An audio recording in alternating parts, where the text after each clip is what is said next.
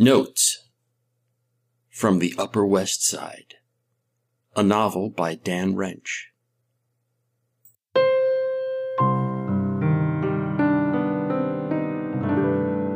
Chapter 93, Cathedral.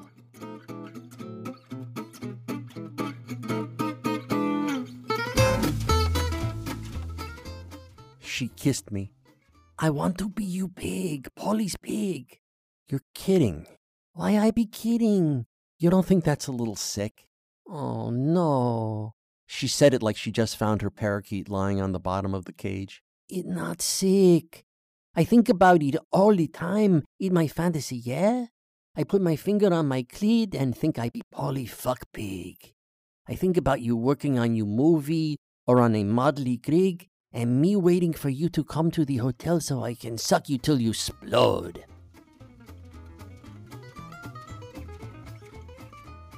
I like to think about you, you know. You telling your wife you don't need her on a road trip out of town 'cause you got a road cunt. And I be your road cunt. Like tonight when you call, I have a fantasy just like that, yeah? Road cunt? Yeah.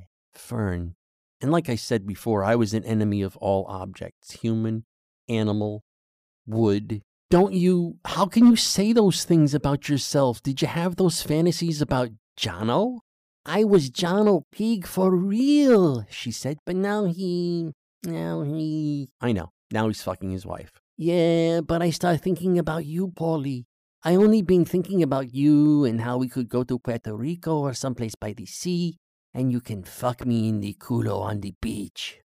I pulled away from her and sat up. She was a sweet girl, but I hated the world. Shit, Fern. Don't take this the wrong way, but don't you have any self-respect? But Paulie, I been you pig. What?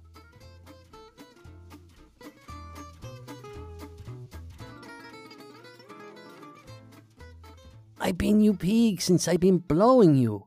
Pig? You using me to fuck a girl better, and later you wife. You make me you pig. But it all right. I like it. I just saying, why you need them when you got a meat pig? I jumped up. Fern, you are not my meat pig. I almost reached for the light switch, but pulled back. You don't like having you pig? The truth? I asked. No, it's freakish. I'm not saying you're freakish. I'm saying that, look, a blowjob on the side is A-okay because it's fun. But when you make this whole pig thing out of it, that isn't me. You are my coach.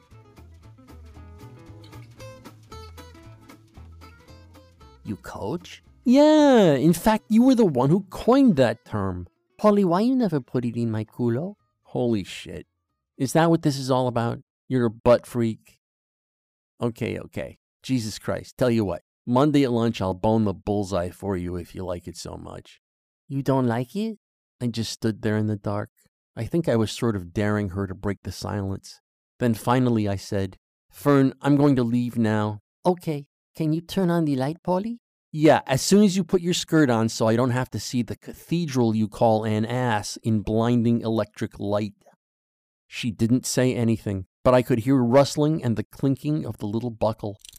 Then she said, Okay, Polly, I put my cathedral away. I clicked the light on. She was sitting fully dressed on the edge of the bed. She didn't look at me, but got up and walked past me to the door and out into the corridor. I followed her and tried to lighten it up a little bit.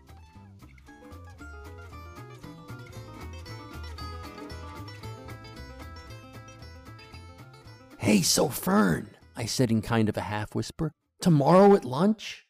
She was almost at the elevator bank, so it was like a shout whisper, you know, followed by a gig cackle. She stopped and turned around. She was a good 4 doors away, but she looked like she might have tears in her eyes, the poor fat twat. And she said in this horrible cow-low voice that I only heard once before in my life, You a loser, Polly. And she rounded the corner to the elevator. I'm like, holy Gambino, where did that come from? Some behavior for a meat pig. Am I right? So I'd been blown off by Cammy and Fat Fern. You know that self-loathing I got drunk to kill? I couldn't shut it up now if I was in a coma. There were repercussions as always. For me and for every other human besides Parp, when you show people the sad, screaming child who lives inside you, the child who owns the skull everyone thought had a grown-up brain inside, there are repercussions. Kurt Libby called me up the next night. He was trying to seem cool about it. I don't know what you did with Fern last night, he said, but she is on the rampage, Paul. An image of Fern breaking dishes and knocking carts over at the hotel flashed through my head. What did she say? I asked. Not much, except no more Fern time at the Commodore for anybody. Lunchtime, dinner time, nothing.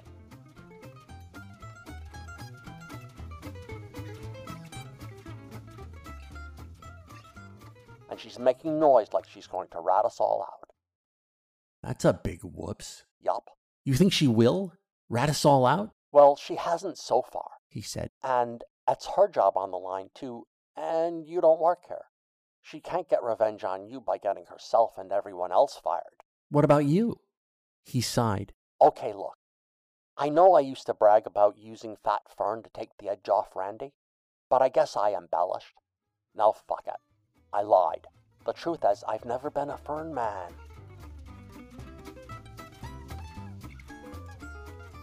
So right now, I'm her only friend here.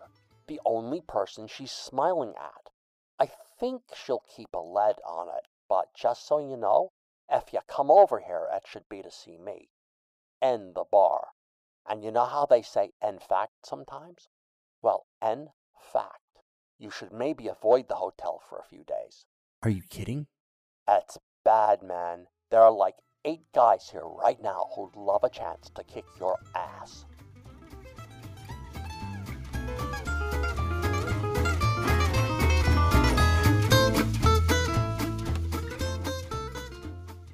Notes from the Upper West Side is a work of fiction.